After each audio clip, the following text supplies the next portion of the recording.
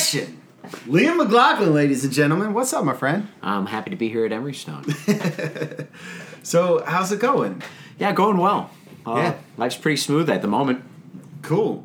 So, you've been a member of the gym for what, like 3 years or so? Yeah, just over 3 years. Tell me about your life, like, way before that. Where did the Liam McLaughlin story start?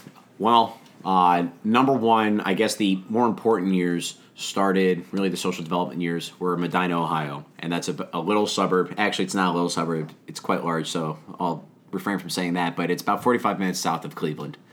And that's where I became an Indians fan, a Browns fan. I'm a slight Cavs fan, but so I'm a Clevelander. Slight Cavs fan? I'm not. NBA doesn't hit me. Yeah. What's your thoughts on, like, the whole LeBron thing?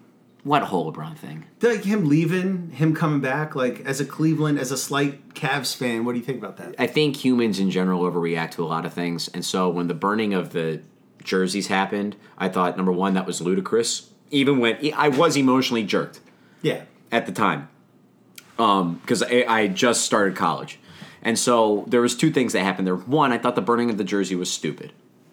Because you don't know what's going to happen in the future, number one. Number two, it could still, like, in the future be a throwback jersey. If Did it doesn't you come have back a to LeBron Cleveland. jersey? No. Would you have burned it? No. Yeah. Number two was, from the fan standpoint, it was how he did it. If he had just left, if he had just gotten up and said, you know, I'm leaving. But no, he made the decision. Like, it was actually a SportsCenter thing titled The Decision, which was framed by SportsCenter. It was media, doing media. They literally made it such that it was more of the Cleveland thing. The fumble, the drive, the decision. They were making it into something. That's the thing that's always upset me about the decision. So the media hyped up this whole decision thing with LeBron, right? The media was like, what's he going to decide? What's this decision? And then the media made this spectacle about his decision. And then when he did the decision in the way that benefited the media the most, then the media crushed him. Right. He got crushed on all sides. I mean, I'm not saying that it was like it was a good move, but what I'm saying is, like, the media was, like, complicit in every step. Oh yeah. And then they just pulled the rug out right from under him and was like, "What are you doing, kid?" And they just built it up. So if LeBron had done what he had done, as any other normal player would do, right? They're a free agent and they went somewhere else. Yeah. That happens. No one can blame him for doing that. Right. And he got more money. Any individual human would do that. He decided, along with media, we'll say ESPN, Sure. to do this. And you're like, Cleveland has literally been, and this is a bit of a chip, Cleveland has been a stain, other than when we had just been tearing off NFL championships, which I wasn't alive then. Cleveland wasn't a stain. When Cleveland was a booming town, it wasn't a stain. But now it's like this funny pun to make Cleveland this stain, where there's hundreds of thousands of people who live there, in not only in the city, but in the suburbs and around, that it's not a stain to them. It's life. So the more that you continue to drive the narrative that this place is a junk heap, continues to directly affect the growing of their lives. Okay, so there's my chip. If I have one. Okay, so I'm a Cleveland. Yeah. I didn't even know those opinions of Cleveland existed. I mean, that's pretty deep. I really don't know if anyone's ever actually vocalized it, but if you ask people, but it sort of speaks to this idea. It sort of speaks to this idea that, like, sports, they're both extremely meaningful and extremely meaningless in the same breath. It's like a national championship to a city can revitalize that city and create such city pride. There was an article I read or a podcast I listened to that was talking about, like, how 80% of the Denver population came out to their, It was the gentleman who filmed Icarus. That's when he was talking about, and he was talking about, like, if the mayor of Denver came out and was like, okay, we're taking over the United States, the whole population of Denver would have been like, we're going for it. Right after their Super Bowl It's the sports pride. It's the same thing, and I'm literally quoting, I think his name's Brian, I forget his last name, but it's like the same thing when Germany won the World Cup just recently on that absolutely tremendous goal. That was a fun final. But it's the same concept. It's when China wins the Olympics, when Russia wins the Olympics, when, like, the United States just crushes, because we do. it just creates this national pride within the country, within the state, within the city. And yeah, Icarus, that's exactly where we started talking about it, because we're talking about the whole like rushing dope and stuff and like. But it does give people hope, and I can genuinely say I remember, I can distinctly remember. I still get chills about it. Like, sports have always been a part of my life. I've never known any individual part of my life that has not had competition in it, and so I do derive a lot of value from sports. And there's reasons that even in losing efforts. Like the person that I'll be rooting for, I will specifically watch to the end every time the winning moment, because that true joy of winning is unparalleled, where you have overcome something so tremendously difficult to achieve a goal that was once unattainable, now attained. That moment of joy, whether that's in the Olympics, major sport, it doesn't matter. What was your first moment? What was your first winning moment? Do you remember it? Oh, wow. Or what's the first winning moment that you remember? I can tell you the first winning moment I remember, and then the first losing. Oh, both moment. Powerful. Yeah. So the first winning moment, I was a Boy Scout growing up, and it was a lot of fun, man. It was a lot of fun, and they had the Boy Scout Olympics, and I was an athlete growing up, and in the Boy Scout Olympics, it was like 6 or 7 events. It's like a run, like a cross-country run. It was probably much less than a mile, but we ran around this monkey bars. How quickly can you make a forest fire? Yeah, well, no, it wasn't anything. It was all athletics. And I crushed. I crushed. And every event had a trophy. And so at this point in my life, I was probably like 7, 8, maybe like 9, something like that. I had a fair amount of trophies. You had a master collection. Yeah, I doubled my trophy count in one day. This was my Michael Phelps like Beijing Olympic moment. 8 golds at 1 Boy Scout Olympics. I crushed it. It was like the long jump trophy, like cross country trophy. And the 30 for 30 is coming, I'm sure. I know, it definitely. If there's those like shaky 80s style videos, it's coming. Yes, I still have the trophies. They're garbage trophies, but I have them. Falling apart. I'm like screwing them back together. So the final event was the softball throw for distance, and I was the last group to cycle through, and so all the other boys had thrown the softball as far as they could. Oh, so you knew how far you had to throw? Well, not yet. So my dad is there, and I like step up to the line, and I was like, "Where's the farthest?" And the guy like walks back, and I knew in my head if I threw it past the guy, I'd win. And I launched the softball and threw the softball as far as I could, and it was like right over his head, like. I remember looking at my dad, and he was like, "That's my son. Got another trophy." I think I only didn't win like one event or something. I forget the details, but I remember like, wow. Like I remember that winning moment. In that moment. It was crazy. Yeah. And it's that same mindset. It's just like smells like that. Like a smell can bring you back to a memory. That moment brings you back to a feel which can propel you. I can say, as you were talking, I was thinking, when did competition start to really become a thing? And I was actually born in Chicago. I was a small town, or it's really not a small town either, Naperville, Illinois, which is just south of Chicago. And when I was really young, I used to play chess against Pops. And he, at that, like when I was super young, instilled, I'm never going to let you win. Of course. I don't care. Have you beaten him yet? Yeah. Oh, yeah. In chess, I beat him in chess when I was young, and then... Oh, now that I string this, I do know what my first winning victory was. I beat him in chess, but not before I did my first winning victory. But I do recall just like I tried every night. We would play 2 or 3 matches. And of course, I'm like a little kid, so I'd lose quickly. So 2 or 3 matches didn't take long. But long enough that like my brain's hurting. I'm a little kid. And he never let me win, period. Yeah, now he shouldn't. No, and absolutely he shouldn't. Like, I think that's the role of a father, is to set this athletic and mental and like intellectual line in the sand and say, son, beat me. And it's not an athletic thing. It's an everything thing. Yeah, and exactly. It's literally an everything thing. When you wake up in the morning, when you're going to work, when you're giving a presentation, when you're doing just general life things, when you need to cut off a taxi, it doesn't matter. You need to cut off, like when you're driving? Always. Driving rule number 1 of DC, cut off the taxis. Yeah. But my first winning moment was a Thanksgiving. I was 9, and my family, really the part of the family that I knew, they live in New Jersey. They're on my father's side, and our whole family from Grandpa Frank, to his wife Miriam, to my Uncle Kevin, Dad, Mom. My sister didn't play, but my cousin Evan did play. We were playing Monopoly. And it was the first game that Dad didn't help me. In fact, he sat on the other side of the table, and I creamed. I absolutely... Was it like lucky creaming, or were you sophisticated in the way you... Well, I mean, I was a kid, so it's like we did play the rules, number one. Number two, the parents were drinking, but I think that's irrelevant. When you play, what are your house... What's the McLaughlin house rules set on Monopoly? So, free parking is a collection of taxes. Okay, but bank does not put money in. Okay, so but like 10% of whatever, like when you hit when those things that goes happen, into the middle, right? So the pot on a free parking in that scenario is probably what, like $200-300 when you land, and it can grow. Yeah, it can grow. Like, it can get bigger than $500. Oh, it can get way big. Yeah, like it can get to like thousands of dollars if no one hits free parking. But it starts off like like you're 10, 20, 30. Yeah. Right? Yeah. So those are the rules. All right. So that rule, and then first come first serve, and we didn't play auction, which is the rule.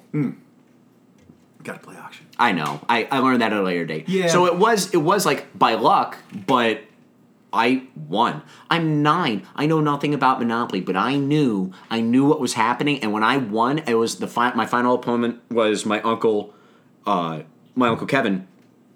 And when he laid down his piece, it was like the house went Mad Hatter. It was awesome. And I do distinctly remember that, and it was such a good feeling, like I won. And I looked around, and like my cousin Evan, I'll compliment him, and if he ever listens to this podcast, he's a physical specimen. Also, I compliment him because he's a mental specimen. He was a serious heroin addict. He was an opioid addict. He actually fled the state of which he had a felony from, and then he came back. He's over his addiction. He's now 3 years sober, and he is kicking ass. Like, not lightly. That's awesome. He's got a girlfriend. He's got buco in the bank. And he works with his hands every day. It goes to what Mike Rowe says. What do you mean, like, works with his hands? Like, he, housing, AC units, he does the whole 9 yards for houses. He's just like a handyman? Yeah, and people contract him out. Wow. He has a contracting company, and he's kicking ass. He is absolutely kicking ass, and I'm a full supporter of him. What was... This Monopoly game was obviously happening before his addiction? Oh, way before. Yeah. So he was still a wild child, though. Was there something like sparked his addiction, and then like he was able to conquer I don't know that much about it. I know that like even when I knew him as a kid, right? He's maybe 5 years older than I am. So if I won that at 9, right, then he was 14. Yeah, I got it. Okay. But I thought that he was like so he's your uncle? My uncle and my cousin are two different people. Oh, okay. Sorry, I thought we were talking about your uncle. No, Uncle Kevin's a different guy. God, I was going to be like, you have a 5-year-old. I mean, like people have those. How does that happen? Yeah, people do have that. Not my. Okay, family. I got it. Okay, all right. I'm totally tracking now. But he's a dynamite individual. That's cool. Absolutely dynamite guy, and my mentality in a lot of things that I do come from a lot of the people that I make examples. And it's not that I'm taking the example as its total. I will specifically pull what is great and bring that into who I am. So I had 2 dear friends die when I was in high school. And I distinctly remember my dad saying to me that those people don't have to die. Take what was best about them and incorporate that into your life. If they're so good that's what you remember about that individual. I see. So your dad's not saying they didn't have to die, like their death was preventable, but like their life can continue through. There's still you in those actions. Take the best. And so what'd you take? With Evan, never give up. Yeah. You can change. If something's going wrong, you can change. And by and large, that's been a McLaughlin statement. It's actually at the top of my resume that a positive attitude defeats all obstacles. Obviously, a positive attitude is not going to defeat terminal stage brain cancer. But how you approach those final days and the attitude that you take and the time that you share with those people will change that. And it will directly affect those people. So it's like, if you want to be a neg against that, that's my neg against your neg. But what I'm saying, seriously, what I'm saying is that whatever you're doing, if things are going south in any specific situation, you can change things with a laugh. You can change things with a positive attitude. No matter what you're going through, that mentality, a positive attitude does so much more than just a smile, of which a smile does a lot. Yeah, no, I 100% agree. I think I talked about this in the opening podcast, but like my mindset as a swimmer in college, my mindset for the first 3 years was so incredibly negative. Excuse me. It was like It was like I hate waking up. I hate going to the pool. I hate. It was like everything was led with extreme negativity. And of course, I hated swimming. Of course, I couldn't wait for the practice to be over. Of course, I hated every second, every minute. I would look at the divers. We haven't gotten into your diving background, but I would look at the divers in their little hot tubs, and like sitting and looking like we're having fun, but little do you know we're really not. And I would be like, you always craft the story. You always craft like the best case story for somebody else and the worst case story for yourself, right? Like, I have it so bad and you have it so good. So I would always look at the divers and be like, they have it so good. But finally, my senior year, I was like, no, scratch all that. Like, we're not gonna play those games. I'm just gonna lie to myself. Like, I'm going to make this practice fun. This isn't up to the coach to write me a fun practice. It's up to me to make the practice fun. And you're 100% right. When you approach something with the mindset of positivity, like you're going to perform better.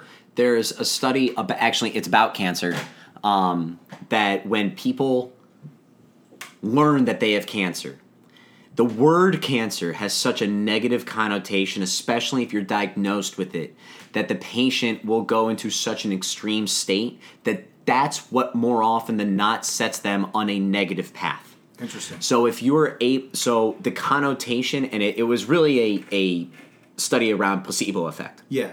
And I love placebo effect is probably my favorite. It's amazing. Human whatever. I really don't know what the term for it is, but the fact that your body will actually heal itself if you let your body believe it. Yeah. If you become part psychopath, you can actually believe whatever your mind wants you to believe. Yeah, it's like, you can believe lies that you tell yourself enough time. I was at the... Of which, what you were telling yourself about swimming was a lie. Of course. And when I graduated the Naval Academy, and then I ran this I swam through college, and I ran this swim instruction... Side note, swimming's a lie. Don't let your kids swim. I know, it's the worst.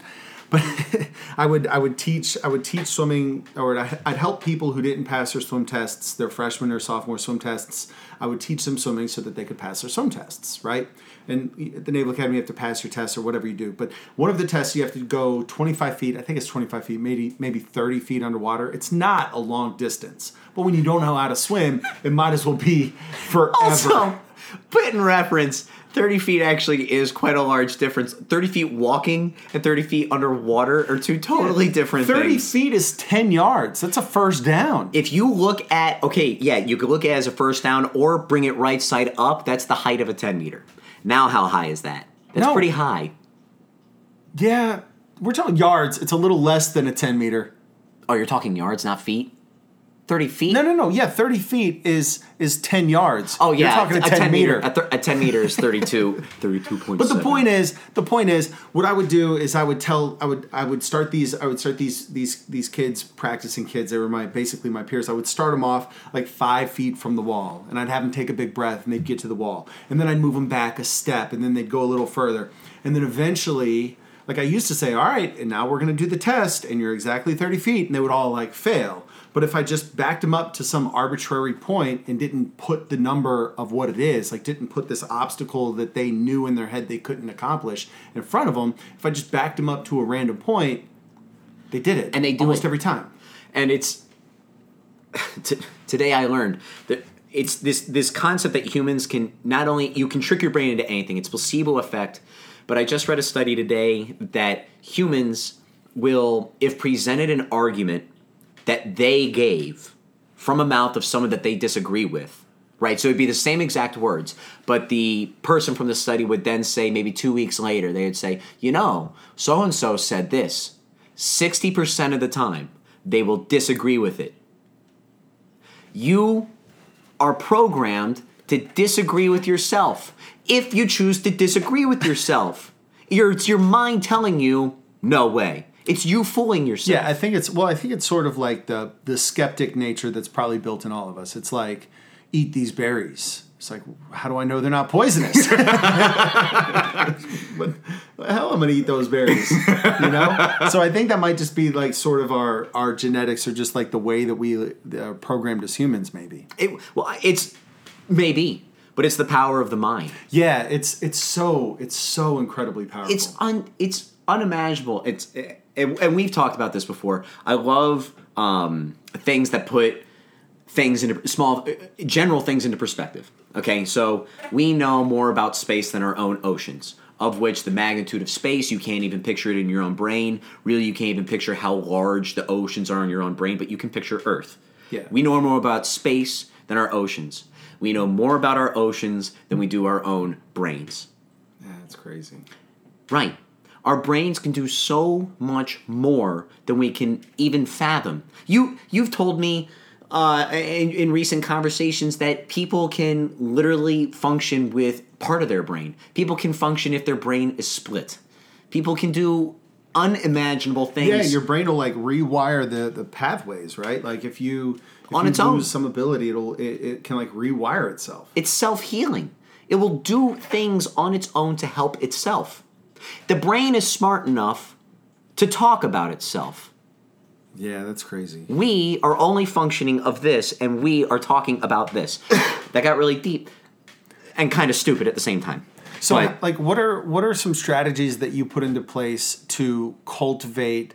Because, like, in the gym, you're one of, like, I think you're one of the strongest mental competitors that we have. You know, like if you look at the way that you approach a workout, like, you approach it with a certain mindset of, like, I am going to win, or I will not be defeated, or, like, I don't even know, but there's clearly a difference between the way you approach a workout and the way I approach a workout.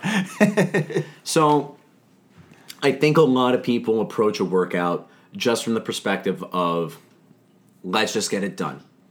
I'm not saying that's wrong. There's different fitness goals for each person. Yeah. Okay? Right. So if you're going in on the gym on a general day to do the workout, I mean, that's fine. And no one number one, you're doing more than what most people do. Number two, you're doing something extremely hard. Yeah. And so that is to no fault of anybody, if that's what your goal is. For sure. But that's never been my goal. Yeah. Right? And so, number one, it is the different school of thought that I have when I approach a workout. Like, I am going in to be competitive. And over the past 3 years, I mean, cocky or not, I've done well in any general day in comparison to the gym at large. I've also done well in comparison to DC when it comes to the open. And so it's like I carry on myself, and I do it on purpose because it pushes me to do better than what I can. Well, that I think, arbitrary pressure. I think the important thing is, like, you know what makes you tick. Like, you know what drives you personally. You know what fires you up. Like, me, for example, I don't give a crap. Like, I don't give a crap where I fall in the global DC. I don't give a crap where I fall. Right. But like that sparks something in you, for sure. And that's the flame. And I think that's one of the most important things. Like, going back to when I was an athlete, I guess whatever. Going back to when I was swimming in college and before, it's like finding that one thing that you can focus on. That's like that's your inspiration. That's your spark. That's the thing that drives you. And it's almost that myopic vision that an athlete has that cultivates like a mental environment that allows them to really push past like whatever limits they thought they had in the past. So you derive a lot of that motivation from just the competition aspect of it. Expectations, competition. I love competition. We highlighted that. I've been involved in competition my whole life. I don't think I'll ever not be. Yeah. So where did that cultivation, like, where did that competition, like that love for competition? You were talking about your first winning moment being Monopoly, and like what's your sports background? Like, where did you start? So I was involved in a lot as a kid, as all kids are. I did tennis, I did soccer, I did lacrosse. I did all these sports. I did gymnastics. And I carried gymnastics and tennis and soccer longest. Soccer eventually dropped off. I played it a little bit in high school, but I played tennis all the way throughout high school. But I didn't do gymnastics in high school because there was very little men's competition. That was number one. So I wasn't ever competing. I was always doing exhibition. And that, I mean, for lack of a better term, it really stunk. Yeah. I'm just there, which I'm there around a lot of girls, but I'm also like 9 and 10 years old, which like I don't know what girls are at that point in time. If I was smart, I probably could have stayed. But the point is, like, nothing. It didn't fuel what you were like. Maybe you didn't know that you were looking for. Maybe you didn't know you were looking for competition at that point. But there was no, like you weren't being satisfied with the sport. There was no push, right? And I was going in every week in practice. Right, I'm still as a kid. I was still doing upwards of 8 hours a week as a kid, which is a time sacrifice of my parents. I now look back on it now, but I'm doing like 8 hours a week as a kid, doing the same things every week because there's no reason for me to get better. Right. So tennis was sort of your first, like, for lack of a better word, like serious foray for whatever. What's the word? Avenue to express competition. Yes. We'll go with that. Right. Yeah. And Pop's mom and dad played tennis their whole lives, and we have been a tennis family our whole lives. Yeah.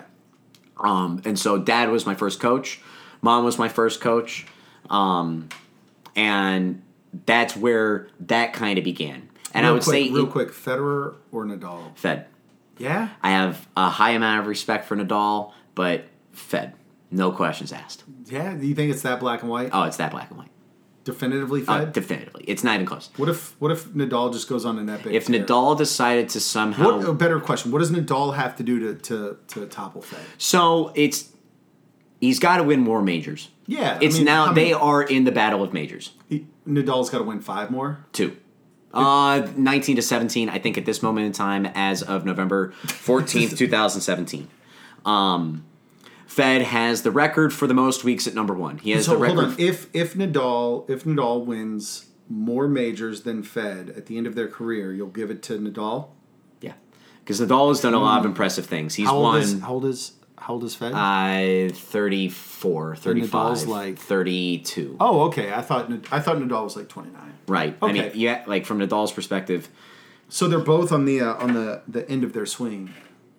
You would say, but tennis is going in a funky way where, like the Australian Open in 2017 had the oldest semifinal ever. And it wasn't even close. Is that a factor of there not being enough young talent getting into the sport? Absolutely not. So that's just because it's a factor of today's athletics. Yeah. I mean, you see it with Tom Brady. You're seeing it everywhere. Yeah. You're seeing our generation is seeing the ability for athletes to carry. That's a good point. Yeah. 35's the new 30. I mean, that's nice. It's nice to hear. Eventually, we'll have robotics everything. Yeah, that's crazy. So competition started with tennis. Yeah. We'll track back to that. Competition started with tennis. And then because there was no gymnastics, my freshman year of high school, I stopped. And I was like, I got nothing, but I needed something. Wasn't really looking for anything. I didn't really have an objective. And so one of my most dear friends came up to me and said, "Hey, Liam, I just happened to have been at the rec center, and there were people diving. I think you'd be good at it." And so I went, started diving my freshman year of high school, and then grew. And to the point where my junior year, I was ranked number 1 in the state. This is nothing special. Now knowing what the realm of tennis is, I'm going to brag about what high school tennis or high school diving was, knowing greater things. And this is in Ohio. This is in Ohio. Got it. I was number 1 in the state my junior year. I didn't win states. I actually had a really bad event. My district, which is the meet before the final. But anyway, so I was number 1 throughout the whole year. My junior year, I made states the following year. Got second there, and I distinctly remember like that meet. I have a lot of like happy places. It's like if there's times where things aren't going well, I can go back and I can pull a specific memory and be like, I can change my attitude like that. That meet, those feelings, and the whole environment. I can put myself in that meet. In state meet senior year. Okay, and that's when you got second. Yeah, so I also got second in swimming my state at my state meet my senior year. It was less of a happy place for me. Interesting. Why was it? Because you wanted first. Yeah. It was a really tough emotional battle because I had set my goals. Like when I entered this season, my goal was to podium, and then my coach talked me into you can win this. And so then very early in the season, I posted the fastest time. I mean, like the fastest time by seconds. And that, like in swimming, it's like hundreds of seconds. Like I posted a 154 in an event. And the next fastest time was like 156, 157, something like that. And I held the fastest time by a lot for most of the season, like all the way up to the state meet. And then I had a terrible prelims. And then I was like, all right, like it comes down to one race. I was seated 7th. And this guy, Matt Wheeler, like I'll never forget the last 25. At first I missed my breaststroke turn. I shorted my breaststroke turn, and then the freestyle. I just remember I was like, I have 2 laps, and you always know it was like you know where you are in every swim race. Like my goggles could fall off. I mean, I know exactly where I am, and it was like me and Wheeler, me and this. I've never met him. Like, I have no idea who this kid is. I just know his name. Right. And I remember, like, doing the flip turn off the last 25, and I, like, everything perfect. And I remember that last, like, 10, 15 meters, time slows, the crowd, every time you breathe, you hear the and I just remember, like, every stroke, and, like, I touched the wall. And I remember telling myself, be happy if you're second. Like, you did good. Be happy if you're second. And I turned around and I got second, and I wasn't happy. It's right, but and then you have to pretend to be, because like you like I did great. I just crushed it. Right. That was the fastest I've ever swum in my entire life. Your team's freaking out more than likely. Yeah. Your fan section's freaking out more than likely. You rewind 6 months into my life, and you said you're going to win second at state. I would have flipped my shit. I would have taken that. I would have cashed in. Said, cash me in. But when you're that close to winning, right. So walk me through your mindset. How'd you for someone who thrives in competition, why is, not to like harp on this and like dog you, but like why is second place such a good spot? Well, number one, diving is subjective. Oh. And that really grinds my gears. It's probably the reason my kid's son will not dive. Because it's so arbitrary. Whether you're the best guy or not the best guy that day, the judges have it in their mind. Now, that being said, the guy that I was competing against that day, there was no doubt he and I were the 1 and 2. It was just who was 1 and 2. Got it. And so I went 10 out of 11 dives. Yeah. He went 11 out of 11 dives. Got it. So right. He hit his dives. I missed 1. But that 1, the difference wasn't so great that it couldn't have been made up. It's just that it would have been hard to have been made up, and I needed him to miss a dive. That was basically it. Yeah. You got beat, you didn't lose. Also, the factor that I was one of the first athletes to podium from my school in swimming and diving. I had my superintendent. We had 4 principals plus a head principal. They were all there at the meet. That's awesome. I had a fan section. My family was there. Like, people came explicitly for me for that event. That's cool when that happens. It was really freaking cool. That's awesome. And the diving world is really small. Just like the swimming world is really small. So people, like, there were coaches there that, like, knew me. And so it's like there was an atmosphere there that was real. Yeah. And that makes a lot of sense. That actually makes a lot of sense, because so basically what I heard was one of the reasons why that's such a good spot for you is you felt like you legitimately lived up to your athletic expectations. Like when you looked at your performance, you were like, yeah, I crushed it. Mm-hmm. Yeah. So going back to my swimming example, I legitimately thought I was capable of going a 149. I went a 152. Like I didn't live up to what I thought I was capable of doing. You know what I'm saying? Sure. And so it was disappointing that I got second, but had I done what I was capable of doing, or what I thought I was capable of doing, then I would have won. And so maybe that's the takeaway, I guess. It's really interesting. I think that's the wonderful thing about sports is that, I mean, like we were talking about like the importance of a positive mindset and the importance of competition and how you need to drive. I think one of the most important things is that win or lose, you win. Like you win as a person, right? Like you lose a competition, you win a competition. Either way, you're learning a serious lesson about yourself. It all depends. It goes back to placebo effect and how you extrapolate placebo effect. It's how you choose to frame what happened.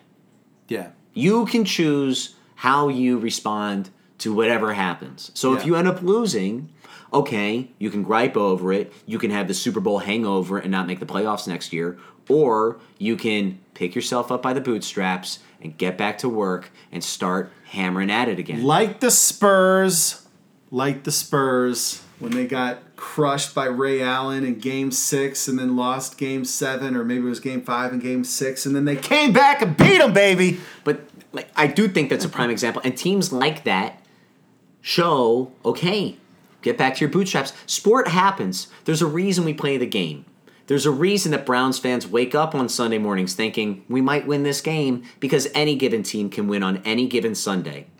Yeah. Any given except for the Browns and they hurt, but there's still an opportunity. The point is there's an opportunity.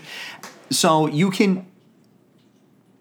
there's a reason Federer has to play a wild card when he's the number one. Of course. Because you don't know what's going to happen. You have to play the game. Yeah. And if you want to ball up into a little crybaby position, that's fine. If you want to play mediocre, which is a default position in your brain, you can be mediocre, or you can find your flow and you can pick yourself up and truly play the best you can play. There are some days where that can't happen. Yeah. And lifting happens all the time in the gym. Like, okay, you step under the bar. Sometimes you can't lift as much as you lifted the other day for a whole litany of examples or reasons. Doesn't mean that you still didn't give the best effort that day for the reasons that you had. Right. And I think that's a really important lesson. It comes back to like what you have to offer.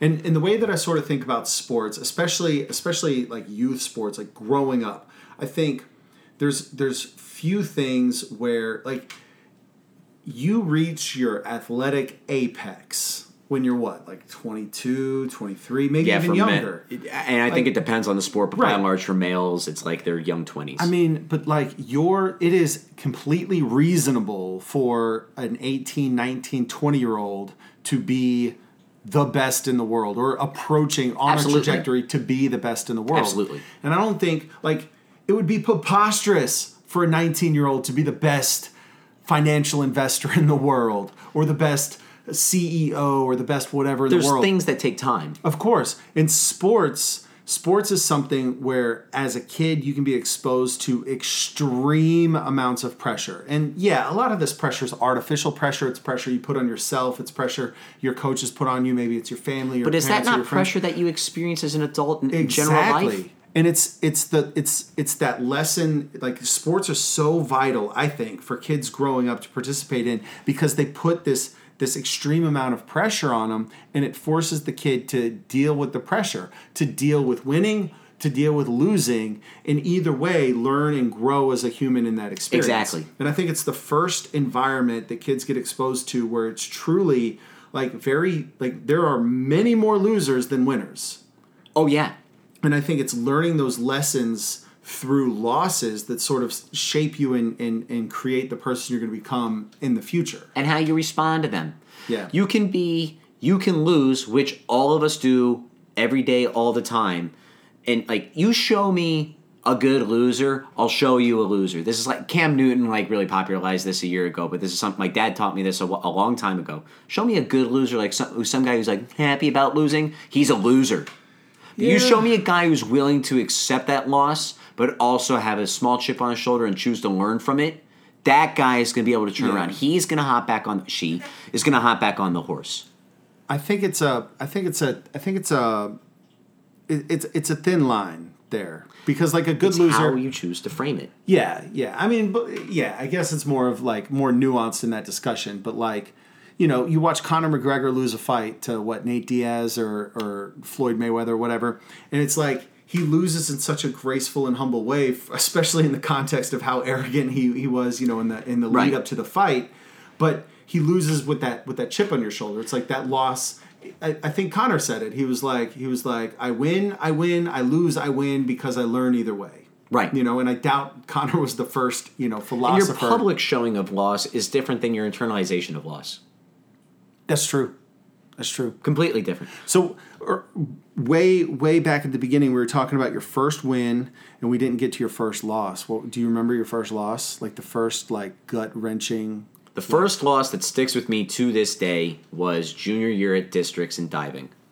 I was number 1 in the state. There was no questions asked. I'm going to states. In fact, I remember the week leading up to that meet. We were joking about with my teammates because my teammates, they had the number 1 relay in the state. I forget what relay for, but we were joking like we're gonna have such a good time at states, yada yada yada. You know, like what high schoolers are doing. Like we're really excited. Like we're gonna get the hotel room. It's gonna be awesome. Yeah. And I went in so cocky. Oh no. 2 things happened. Number 1, I ended up running a fever, and I puked in the middle of the meet. Number 2, still competed because I had to. Yeah. Number 2, on one of my dives, I hit the board. Ooh. I completed the dive. It sounds worse than it was. I just clipped my heels. Okay. So it's like as I was entering the water, my heels clipped. Oh, I see. But in diving, that's a maximum of 2. So it doesn't matter how well you could perform the dive as a 10. But because you hit the board, it's a height of a 2. Yep. So I got 2s on that dive. And because of that... 2 out of 10? Yeah, on that specific dive. Right, so I missed a whole dive. Yeah. It's really hard to make that up. It's not unmakeable. But at that point in time, and I learned from that, I let my mind... And I was watching the meet. I watched every diver. I'm like, and I was looking at the board. I'm like, I'm doing the math in my head. I'm like, okay, if he does this, and then if I do this, and then he does this. You were so focused in every aspect other than myself. Right. It was the first and really only loss I've ever had that I actually like cried on the way home because there was the expectation, the weight, because like the news the next day was like Liam's going to states. Yeah. No duh. But it wasn't. They had to stop the presses. And, like, I was such a baby, like, thinking back on it. Like, but it meant that much to me. Yeah. That, like, in class the next day, I stepped out. I was crying. And, like, I was just so upset because I didn't live up to the expectation. And I didn't live up to my expectation. Not only the public, but my expectation. Right. And that loss and how I handled it framed how I went into my senior year. My coach and I drastically changed how I perform or like what I did at meets. Because in dive meets, right, you do a dive, then you have 20 minutes to sit in a hot tub, relax, check your iPhone. You have 20 minutes until you have to athletically do something else again. Right. So you have to warm up again. Right. And especially in high school, you have 11 dives. Oh, yeah. So it's like 11 events. And there's 3 cuts, or there's 2 cuts. Got it. First 5, next 3, and then you're in the finals. Yeah. And so it's a mental game, and the whole meet itself takes like 3 hours for you to do 11 physical feats. Yeah. And it's to what I was doing in preparation for that meet my junior year. We said, Liam, no more. We know what your talent level is in comparison to the field. We know what you can do.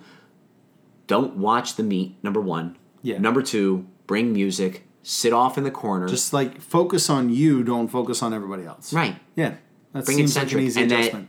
And it was. Yeah. And look at the result that happened the following year. I mean the direct result the following year. Yeah, for sure. And that's a great arc. That's a great story. You know, it's like learning the lesson, applying the lesson, like getting fantastic results. Right. That's don't crazy. have the Super Bowl hangover. So your first major loss in life was your junior year of high school? Come on, Liam. Of one that I can remember. I mean, there's probably so many. I mean, Pops was a hard coach at tennis. He hit tennis balls at me on purpose because I didn't get low enough. He'll admit that, and he's proud of it. I mean, that's not a loss. That's just coaching. That's a good Pops. Yeah, that's just a good father telling you what to do. My first loss that my first seared in my memory loss. It was a 10 and under South Texas swim meet. So the way the Texas club swimming works is you do stags is what we called it, South Texas age group swim meet, swimming something like that. And then if you finished. If you got your stag standards, then you get your tag standards, then you get your junior national standards, then you get your senior national standards, and then you get your Olympic trial standards. So I was as a 10 and under man, let me tell you, I might even hold 1 or 2 10 and under records if Eddie Jew didn't steal them all from me. If you're not in the swimming world, age group meets are arduous. They're the worst. They're like 8 hours. We'd go up to. Oh, they're terrible. My dad and I would drive up to Austin, Texas, and like we'd be there like 4 a.m. We would be in a 50-meter pool, an entire 50-meter pool, and it was literally head to toe, the entire pool in every single lane, filled with kids. Like, you would jump in the pool, and you would have to like work You'd your way in, find your way, and then you're like, it's incredible. I've had to work a few, and it's miserable. Swimming does a lot of benefits. I know I've knocked it because it's my job to do it as a diver as it is you as a swimmer to me as a diver. Yeah. But swimming does a lot of great things for a human. But as a parent, it's miserable. I can't do it. My dad would just sleep in the back and he'd be like, "Wake me up before you race." Swim meets would be way better if they did beer and wine. Oh, I'm unlimited. Yeah. Let them get hammered for the athletes or the. Oh, no, the parents. Oh, I was going to say. For the parents, let them get hammered. Let the fights in the stands happen. You could swing the camera around. All of a sudden, you got a fight in the stand. You got a race going on. The parent is already into it. You're going to have a bet dad up in the corner. Yeah, way better. I see no bad results. You get a few cops on hand. Well, I was at the Stags meet. Sorry. And my dad was sleeping somewhere. No. I was at the Stags meet, and I like these meets are like 3 days. You're doing 3 or 4 events a day, and at all of these meets, you have the High Point Award, which is like the person who scores the most points in all of the meet. You get the High Point Award, and I had a good day 1, I had a good day 2, and going into day 3, I finaled in all my events, and I was crushing it. Right, literally, it all came down to the final event. It was the 50-meter freestyle. I had to swim from this end of the pool to that end of the pool, and literally the only thing I had to do was finish the race. I needed 1 point, and I would win High Pointer. All I had to do was finish the race. Take your mark. And I remember this was back when you had to like step up when they said take your mark. And I remember like my toe was a little pigeon-toed and like a little curled over, and I messed it up. I messed up like the easiest thing you do in all of swimming. And I like grabbed the block and I started to like roll forward, and then they went beep. And then as I was diving in, it was like beep, like the false start alarm, and then things dropped, and I like pretended like I didn't hear it. And then I hit the rope that stops you from swimming, and then I turned around, and then there was a judge standing over my block, and he disqualified me. And I lost it, man. All I had to do was finish the race, and I lost it. It was miserable. Thinking back on it, like as an adult, you're like, if that's all I needed for victory, why don't I just wait a second after the bell and then go? Like my time is not even impressive. Yeah. It's the fact that like finish. Well, it's crazy because like when you're 9, like that's your world. Yeah, when you're 35 looking at what you thought was important when you're 9, you're like, this is ridiculous. But when you're 9, oh, it's everything. That's your world, man. Like that's all you have in your life. Mm-hmm. Crushed. The more crushing thing is I didn't get that plaque. Luckily, it wasn't a trophy because this was before the you're a trophy guy more. You're a trophy guy, not a plaque guy. Yeah, plaques are garbage. Like if I found out that the champion gets a plaque, come on. Like trophies? Seriously, what looks cooler? A beautiful trophy hanging like it's mounted on your wall, or a medal?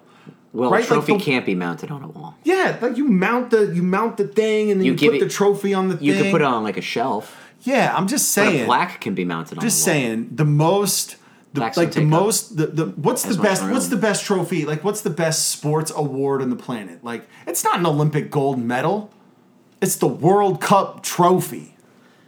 What's better than that? The Stanley Cup. Well, I've had a discussion with a lot of people. I love that. What's the best thing? Yeah, what is it? What's the best? I mean, me as a tennis fan, I like the Wimbledon trophy. The Wimbledon dish. That's the female. What the women's champion get a dish. They get the little. The little. You know how big you are? Your arms are huge. No, the women get a dish that is quite large. It's like the something rosewater dish. Isn't that sexist? Women get a dish and men get the giant goblet. Well, the men get like a pretty sweet. It's only like as big as my torso. But it has like a little pineapple at the top. That thing's ridiculous. Pure gold. Do they get to keep it? I think they get a replica. They get a replica. Like Rafa, when he won the French for the 10th time, got a real French Open trophy. Oh, They actually gave him a real one. Yeah. It wasn't a replica. Yeah. But it's like no other human has won 10. What's the worst? What's the worst? You know, like all right, so the worst trophy? The Stanley Cup, the World Cup, maybe a Wimbledon thing. Like, what's the worst? Like, it's got to be the green jacket, right? No. No? Most coveted. Yeah, it's coveted, but it's a jacket. It's a green jacket. So what? You can't wear it out. Yes, you can.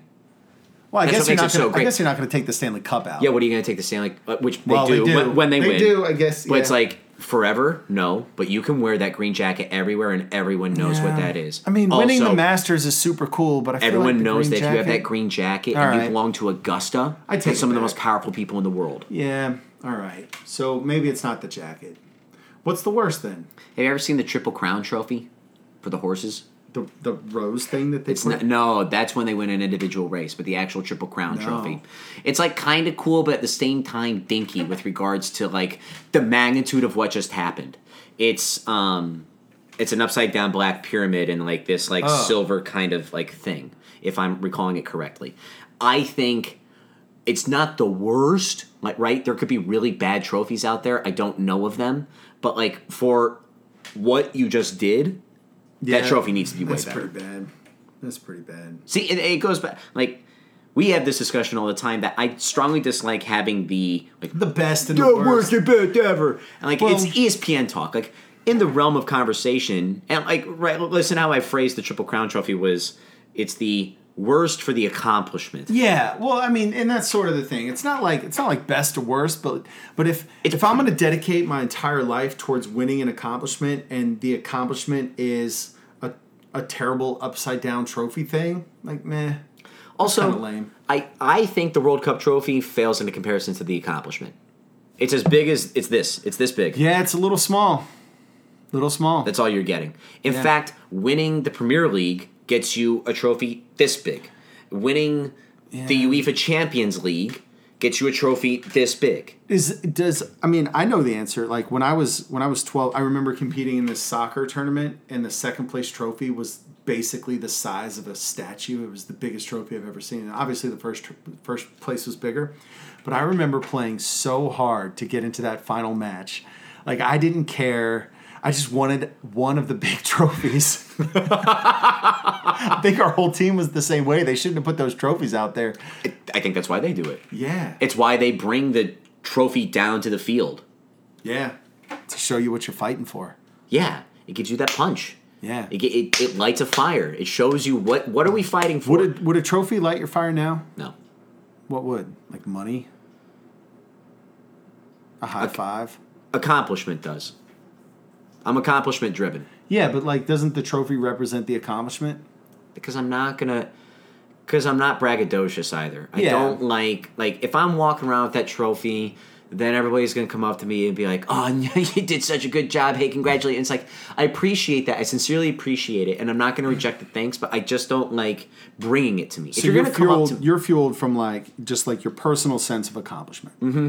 Yeah, like when you know you did a good job, you're like, yeah, I'm pretty pumped. I mean, once again, I don't think it's bragging because there's been way better times. It's like, but like when I have gone for Fran over the past few years, like I have been motivated by like I will beat that time. Yeah. I will hit this standard. It's like if there was a trophy at the end of it, I wouldn't care. Of course, right? But like the CrossFit Games, I mean, you take the medal. You take the big check. It definitely helps. Yeah. But it's like, I would love to stand on the podium. Like, what has always driven me is like, I love winning. There's no, like, you can't give me something that's going to motivate me to win more than just the sheer fact of winning. Do you love winning more than you hate losing? I hate losing. It grinds my gears. I'll lose at, like, really minor things. And it really grinds my gears. Yeah. Like, it's hard, like, and I'll think about, like, oh, what could I have done to get over it? Where it's like, Liam, we're at a backyard barbecue playing volleyball. Chill out. And I'm like, okay, give me, like, 10 minutes and I'll be back. So do you think, I mean, sort of one of the themes that we've been talking about this whole conversation is, like, the importance and like, lessons and what you take from athletics. Do you think that, like, caring that much about competition, about winning, is healthy? You ever think about that? Like, do you care too much? Sometimes, but not to my detriment, I think. Yeah. Because I'm able to care. I'm able to take that transition and form it into things I care about outside of athletics. Yeah, you're able to sort of like pivot that and like use that as motivation. My love for my friends, my love for my family, my achievements at work. If I care about work that much, like I'll transition it. Right. And I'll do that on purpose. Yeah. And so it's like in the gym, it's not about winning. I could really, frankly, care less about winning the workout. So we were talking about like what motivates me in the gym. Yeah. And one of the things I brought up was, and it's the same thing as in diving, was the external, internal pressures. I enjoy carrying that because it pushes me to do something harder, something better to make myself better. Right. Number one. Number two is I like embracing the suck. One of my first things when I finally went to West Virginia for diving was our strength coach. A lot of people didn't like her. Her nickname was Death, but I did like her because she instilled and she was the only coach in my senior speech that I called out directly because she changed me more than any other coach I had ever will, because she made my mind so strong. One of the first things she said, and she got it from a coach, and it's been said 1,000 times, but get comfortable with being uncomfortable. Yeah. And diving, and I really think swimming and diving are two sports that you have to do that with. With swimming, it's a sport of how fast can you go with as little air as you can. That's pretty uncomfortable. With diving, you are flinging your body off of a platform or a springboard, doing an obscene amount of flips and twists to then hit water, which can knock you out, which can seriously hurt you. And you just get so mentally tired. And to be in the positions to if you're all of a sudden lost in a dive, which you should never be if you're good, it's like being comfortable with being uncomfortable. For sure. And I almost live for like that metal taste in the mouth that like I am now uncomfortable. So you're seeking that. I seek that. Yeah. So like you were talking about that coach talking about, one of the biggest cliches in sports, getting comfortable with the uncomfortable. I first discovered that concept in the Lance Armstrong autobiography, back when Lance Armstrong was like, and what a sport. Yeah. Cycling is suck it up. Right. And, like whatever about the doping thing and the doping scandal. I mean, at this point, Lance Armstrong was clean and crushing. And he wrote a book called It's Not About My Life. It's not about the bike. It's my journey back to life. And I'm telling you, for a kid in the early 2000s who was like into sports, Lance Armstrong was your idol, and this book was your Bible. And in it, they were talking about, they were like, Lance, all this misery, you keep talking about how painful cycling is. Like, what pleasure do you get from it? He goes, it's pleasure? I don't understand the question. I don't do this for pleasure. I do it for the pain. Right. I seek the pain. I want the pain. The pain makes me feel alive. The pain is pleasure. And I remember we went on a training trip to Key West, Florida every year, and it was my junior year, and we were going to Key West. And it's such a crappy pool. It's on a Coast Guard base. It's a 33-meter pool. It's freezing. It's like 65, 64 degrees. They have these giant jets that blow out like right on the surface. Most pools have like the jets pretty low. But like if you don't swim fast in the wall, it literally like pushes you further away from the wall. And so you show up at this pool, and like everyone knows it's longer than a normal pool. And the coach, Lee Lawrence, the first thing he goes, down and back's a 50. It's the first thing he says.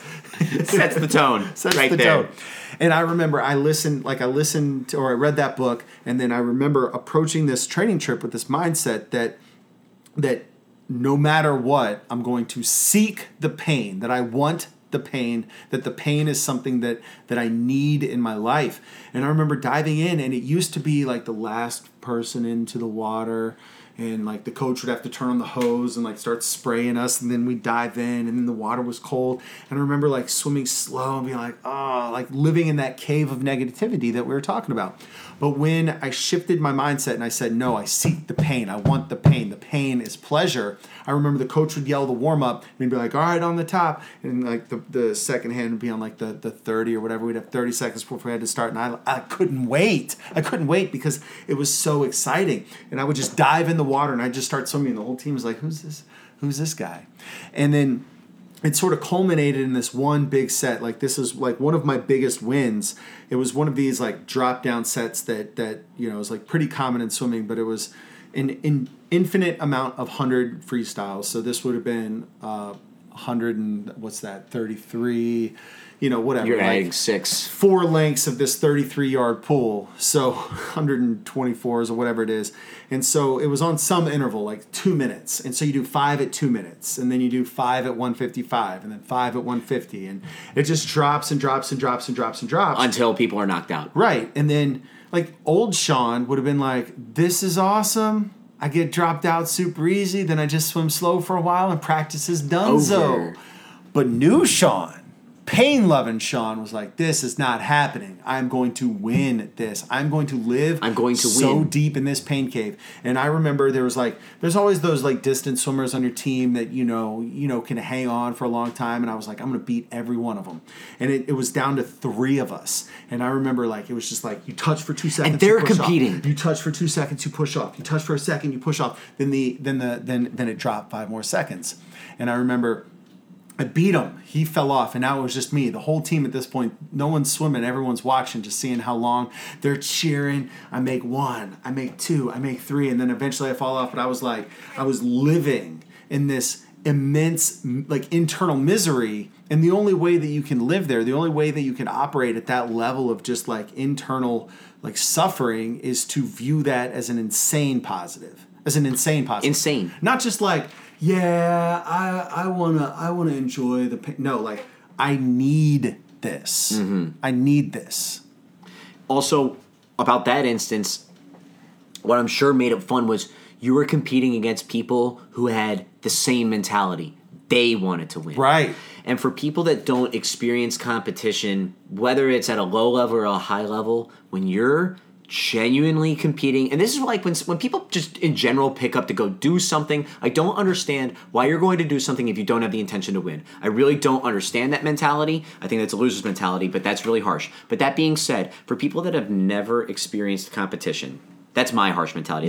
Hold on. People who have not experienced competition before don't understand how much fun it is when you and someone else or your team and another team are competing equally as hard and you guys are in a battle. It is a battle to win, to surmount. And that, it's like mid-match flow. When we're playing spike ball, I don't want to downput, and I enjoy a lot of people coming out to play spike ball. It makes everybody better. But it's like I don't always want to play a match against someone who's at a much lesser caliber because the fun is not there. You want to play the best person. Always. I don't care if I'm getting spanked. I don't care. They may care because I'm at a lesser caliber and they want to play someone better. Right. I understand that from their perspective, but that's not what I'm there for. And when I am there we are competing, and especially when you're in matches where it's even. Yeah. You don't know which way the tug of war is going to go.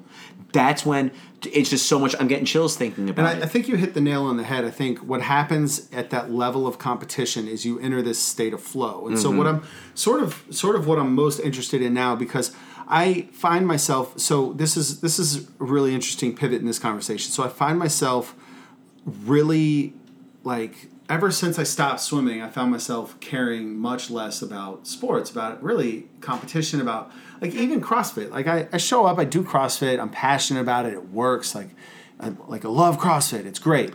But I find myself like, I'm never. I also think that's a time thing. It could be a time thing, but time away from competition. But when you compete, like when we're doing spike ball, right, you're back into it. But I think it's this idea of flow, and I think that as humans, we want to be in this mindset of where we're just living we're just living in this like absolute moment. Like I think that like when everything else on your consciousness fades away, and when it's just what's right in front of you, I think that's one of the most liberating feelings in the world. Absolutely. You forget about your taxes. You forget about your debt. You forget about relationship problems or family issues or, you know, whatever struggles that you're having in your life, and you're so focused in this moment.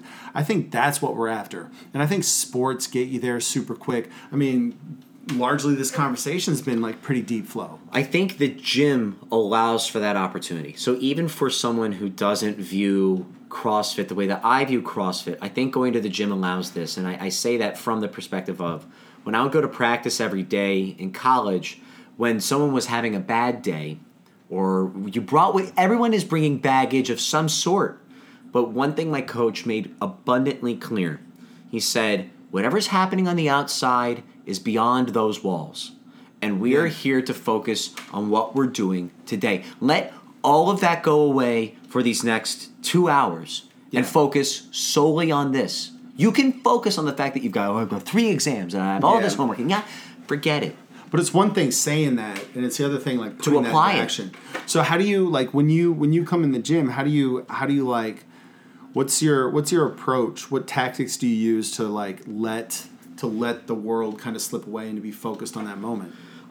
It's kind of how I approach, in general, cutting things off for everything in life. So, like, when I leave work, unless I truly have something to be done, I cut it. It's like light switches. Yes. Like, you're at work, you're not at work. You're in your commute, you're not in your commute. You're in the gym, you're not in the gym. Yeah, and that's almost precisely it. Interesting. So you're able to segment like that clearly. Very clearly. Yeah. I was able to segment that clearly when my work had to stay at work. Like when I was on the submarine, it's like I can't take work home. So when I went home, I found myself much more free. But now that my work is literally everywhere and all the time, it's harder for me to make those distinctions. But I think that's a really good approach. It's sort of like you're building intentional like boxes for you to like operate in. It's like or setting rules for yourself. I'm setting the boundaries. Yeah, boundaries. Now that's the word I was looking for. There are days where I've come into the gym and like the people who work out with me on a daily basis, like it's clear. I wear my emotions pretty much on my sleeve, and you can see when I'm having a good day and when I'm not. And when I'm not having a good day, I will almost explicitly seek out the gym because I know that working out increases my endorphins. I know that working out gives you natural and dopamine. I know that at the end of the work, I know that especially when I go to CrossFit, I'm going to have to interact with people that are positive. Right. So it's going to force my mindset to change. So you really see the gym as like medicine. Like you know what's going on in your life, and you know that the medicine is going to fix it. Right? Absolutely. I need this, and I get that at the gym. And like when you're having a bad day or like whatever, like just like when you have a cough, you take this. When you feel like that, you go to the gym. And it's scientifically proven medicine. Oh, for sure. Like happiness there's many ways to like go around happiness or human flourishing, but one thing that we absolutely do know is that physical activity drastically increases your creativity, your productivity, your positiveness, and your ability to achieve. Yeah. So why would I want to ever get away from any of that? What negative? I had to spend an hour. Sometimes I spend 4 at the gym. Okay, that's a negative, but I chose to do that, so that's not a negative. Yeah. Like, what negative is there? There's not. Yeah. I think, like, speaking for the people who see a lot of negatives in working out, one of the things that I struggle with, and I was able to overcome this at various points in my athletic career in the past, but especially recently with CrossFit, like one of the things that I struggle with is just building the motivation to get in the gym. Like I'll look up a workout and it's like, oh God, I'm terrible at that, or that's really heavy. Like I know how much that's going to hurt. I really don't. And it's like I mentally defeat myself before I go in. And one thing that I've been doing recently that I've found to be pretty successful is, we were sort of talking about this earlier, you create the worst case scenario in your head, right? And what tends to happen is not the worst case scenario. More often than not. Almost never the worst case scenario happens. So when I look at a workout, I'm like, oh, that's going to be so terrible. But then when I do the workout, it's not that bad. So what I've started doing for myself to overcome these obstacles, because I know all the benefits of getting in the gym. I know I need to do this. I know I need to whatever, but like I find myself just constantly being mentally weak. So I tell myself, look, show up. Don't try. Like show up and do women's RX or less than that. Like just show up and lift the lightest weights that you can, lift to make it still look like you're lifting something, But social pressures will probably push you to do better. And it's not even social pressures. Sure, like there might be some social pressure, but I legitimately, like the motivation it takes for me to get from my house to the gym is fueled by the idea that I'm telling myself I'm not going to work hard when I get to the gym. It's like, I'm just going to go for a walk. Like how hard is a walk? I see what you're saying. And so when I get to the gym, then it's like, yep, I'm still telling myself, I'm still giving myself permission to go for a walk. But then, like, I start jogging a little bit. It's going to get a little more intense.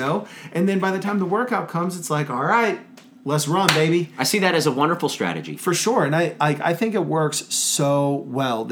I call it like the show up, don't try. Like, show up, don't try. That's like, just show up and don't try. Because being present, being there, is literally the battle. There was this book, Daily Rituals, and one of the authors was writing, or the author was writing about, a bunch of different people's daily rituals. And I think she was I forget her name, but she was like a world-class ballet dancer or something. And obviously like physical fitness was important for her profession. And she said that like her morning ritual was waking up, calling a cab, going downstairs, getting in the cab. That was it. That was her ritual. The cab took her to the gym. When she got to the gym, she went in. When she got in the gym, she worked out. But all she had to do was to develop the mental strength to get to the cab. Not to do the workout, not to do everything that came after the cab, but get to the cab.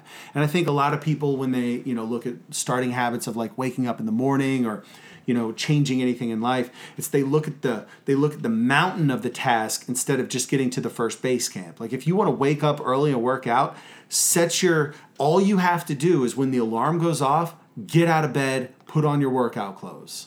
I live my life by cliches because I think they're easily relatable. Yeah. The journey of 1,000 miles starts with a single step. Boom. It's what's easily said. You like any habit you want to just implement is that. Yeah. Now, I understand and I really like your strategy of how to get to the gym. For myself, I always I'll look up the workout earlier in the day and then I will set specific goals. So whether it's a time goal, something that I think I can achieve, yeah. But and I'll make my goals scary. I don't know if I'm going to be able to achieve it. I don't know. And I'll purposefully do that. You set expectations for yourself. Always. Yeah. So I'll set the goals. I'll make sure that they're higher than I think that they should be. And then adjust mid-workout if needed.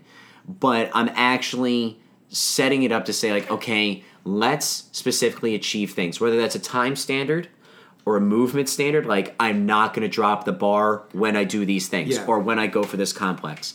Or it doesn't, like there's so many different ways that you could phrase your goals. It's not just an overall time goal. Like if it's for time, sometimes I don't look at like, okay, I'm doing this all for time. What if I'm looking at like, I want to be really consistent that day? Yeah. I want to do every round at this pace or better, period. Yeah, so you just sort of, you pick a strategy and like you get yourself amped up for that goal or that agenda or whatever to achieve something. Yeah. And it ties along to when that admiral gave a speech and he said, make your bed every day. Yeah. Because at the minimum, you go home and you achieve something. You have a made bed. So I know that every day when I go to the gym, at the minimum, I achieve something or at least gave myself an attempt. Yeah. Do you know what I've started doing? So that admiral's like, wake up, make your bed, feel accomplished for the day. I did start making my bed after I heard that speech, by the way. Yeah. Nah, I don't make the bed. I can't. I don't like make the bed. I just make you flop the sheet. Yeah, I flop the sheet. At the Naval Academy, you have to have your bed made a certain way. You go through such the quarter test nonsense. You go through such efforts not to make your bed. Literally, at the beginning of each semester, you put the bed on a few chairs, and then you make your bed. Well, you actually make your bed, but then you take shirt stays, the thing that holds your shirt to your socks. You take shirt stays and you you batten down every single sheet with like 1,000 shirt stays. And then you put your bed into place, and then you never touch it. You never touch it. You never get under your sheets. Never. And you sleep on top of your bed, and then you pull a blanket over yourself, and then you put the blanket in a laundry bag when you're done. Everyone does that. So, nah, I'm not making my bed. But I started thinking about what that admiral said, and I was like, yeah, he's got something going. And then at the same time, I was reading about all these benefits of like cold exposure and cold showers or ice plunges and how you need to do this. And so recently, I've been starting off, I don't want to say every morning, but probably like 4 out of the 7 mornings of the week, I wake up and I don't think. I wake up, I walk straight to the cold shower, I turn on the shower, and it's like... That's a commitment. It's amazing. That's a commitment. It's amazing. It's so incredible. And for the first probably few months, it was like I was hopping around. I was like, oh, it's so cold. And then I would like jump out of the shower. And like now it's like refreshing. It's like brushing your teeth. I turn on the cold shower and it's like I take that first life and it's like Jon Snow coming out of that like... Yeah, it's amazing. And that is a wonderful feeling. But there's another thing that I heard you say in there is that you don't think. Yeah. That's not a negative. Oh, yeah. It's the same thing as what you're telling yourself to go to the gym. Exactly. And if you psych yourself out, and this is sort of what I've been talking about with like, I think CrossFit is a great mechanism to employ to learn and develop like about yourself, to learn about yourself, learn where you personally are mentally weak. Like I am mentally weak in like, I guess, like, I'm afraid of the pain, right? Like, that's always been my challenge. Sure. I've always been afraid of pushing myself to these dark, dark caves of limits. And so, like that's what I'm afraid of. And so I've learned that because I've pushed myself, or I put myself in scenarios where, where I'm exposed to those hardships, I guess you could say. And so I think whenever you endeavor to do something hard, it's really about learning about yourself. Like when my sister and I started when we were starting this business, I thought I was creating a CrossFit gym, but really it's just the most expensive self-help like apparatus imaginable. Right? Because the gym is literally limited by my ability to, maybe put myself out there or learn something new or like be effective during a work day. Like everything is limited by by me. And so I need to make myself better. Like if I want the gym to be better, I need to be better. Right. And so anything that you want to do that's hard in life is really about learning about yourself. And I think that's a beautiful thing about CrossFit. Every day. And I think that's the thing that I've learned about myself is that if I want to do something I don't want to do, I set my mindset the night before and I say, this is happening. I'm waking up at this time, like no discussions. Turn it off. And then the alarm goes off, I get up, I do it, and then when things don't happen like that, it's because I didn't fully commit the night before. Right. I think Emma started this like Tuesday morning run club thing, and I go. Like when I say I'm gonna go, you go. I go. But when I don't say I'm gonna go, like no chance. Right? And like a lot of people, like it's really easy to flake nowadays because like you can text and like you don't have to commit. But it's like if you say I'm going to someone in the face and then you flake. Yeah, changes the game. I say we do volume 2 because I could talk about mental toughness all day long. And I have some, they're popular opinions, but strict opinions. Yeah. I frankly don't care if you're going to be soft on the subject, but mental toughness is a legitimate thing that carries not just from athletically to everything you're doing in your life. Everything. Unquestionably. Yeah, I completely agree. It's a topic that needs more exploration. We also, maybe in Volume 2, need to explore Liam the mascot, which we didn't. Oh, yeah, that's a fun little period of time. That's a fun period, a few years. Cool. All right, Liam McLaughlin, thanks so much. We'd like to thank our sponsors, Fit Aid, as well as Old City CrossFit. And LaCroix. And LaCroix. Sean Dog, out.